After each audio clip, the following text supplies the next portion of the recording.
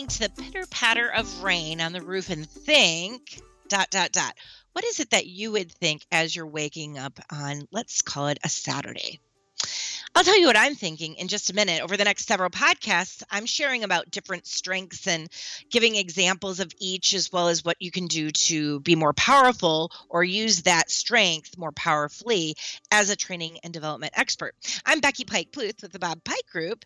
And if you enjoy short, quick tips that are immediately applicable to the world of training and development, go ahead and join us for the Creative Training Techniques podcast each and every week on Fridays and follow along so you don't miss even one episode.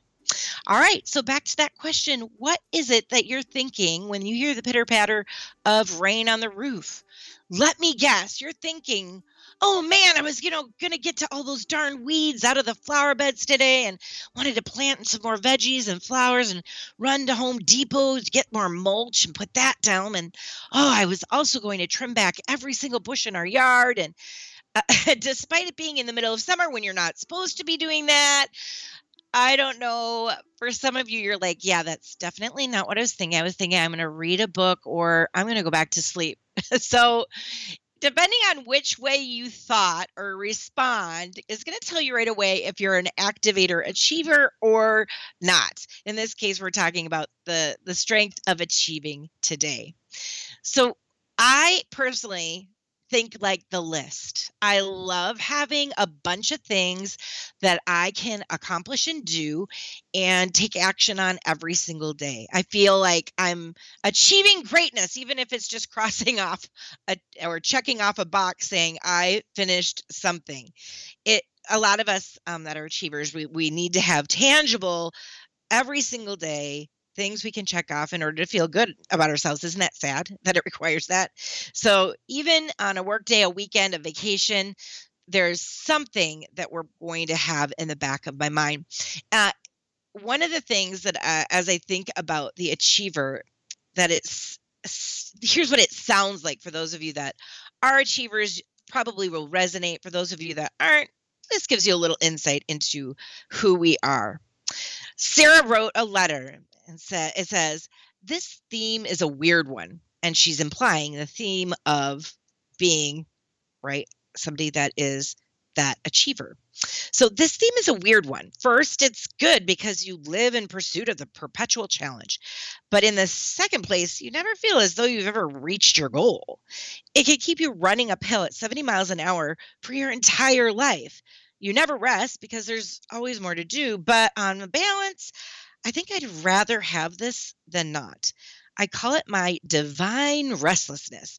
And if it makes me feel as if I owe the present everything I have, then so be it. I can live with that. And for others of us, I'm reading that quote from her and thinking, I am an achiever, but boy, that sounds awful. And so here are some things that we can do to take action if we're not naturally that way, and maybe pull back if we are. An achiever loves to relish in the feeling of being busy. Yet, you also need to know when you're done. So for those of you that are not naturally an achiever, busyness isn't achieving things. It's when you have ideas that need to be completed that are important and significant. It's not just busy work, it's important work. And usually a timeline is helpful if you don't already have one. Way to measure yourself if you're not naturally going to achieve. You need to write those things down and tell yourself when you're going to have it done by. Another one is to just pause. Remember to build celebration and recognition into your life. If you don't stop long enough to say, wow, I just completed that, and really just take it in and celebrate it, you're never going to celebrate. I was thinking about my sales team. I own the Bob Pike Group, and how we celebrate sales along the way versus just at the end of the year. It's because it's energizing. It's exciting. And we want to congratulate one another as well as celebrate that achievement. So if you are an achiever and you never stop, that's a message for you. Pause where you are. And if you're not a natural achiever, then put those lists together. And when you cross things out, you can celebrate those moments too. Another one is if you're finding meetings boring, I would tell yourself to write some objectives before the meeting, maybe take notes, ensure that they're productive and efficient. I would say that person's helping it to move forward, especially when people are stuck with a lot of questions. And if you are an achiever, naturally, when you connect with others that are, it's great. But when you connect and are on a project with someone who's not, it can be a pretty big challenge. So, recognizing who you're working with on a design project or a presentation will help you to just kind of step back and be like, okay, they're different from me, and that's okay. So, we just need to kind of be on the same page. And guess what? As an achiever, I can kind of lead that, and that can just invigorate me and excite me. So that is what an achiever is all about. I want to challenge you today to add a couple things to your list.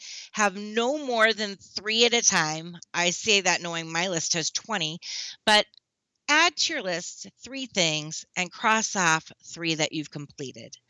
Thank you for listening in. We will see you on next Friday.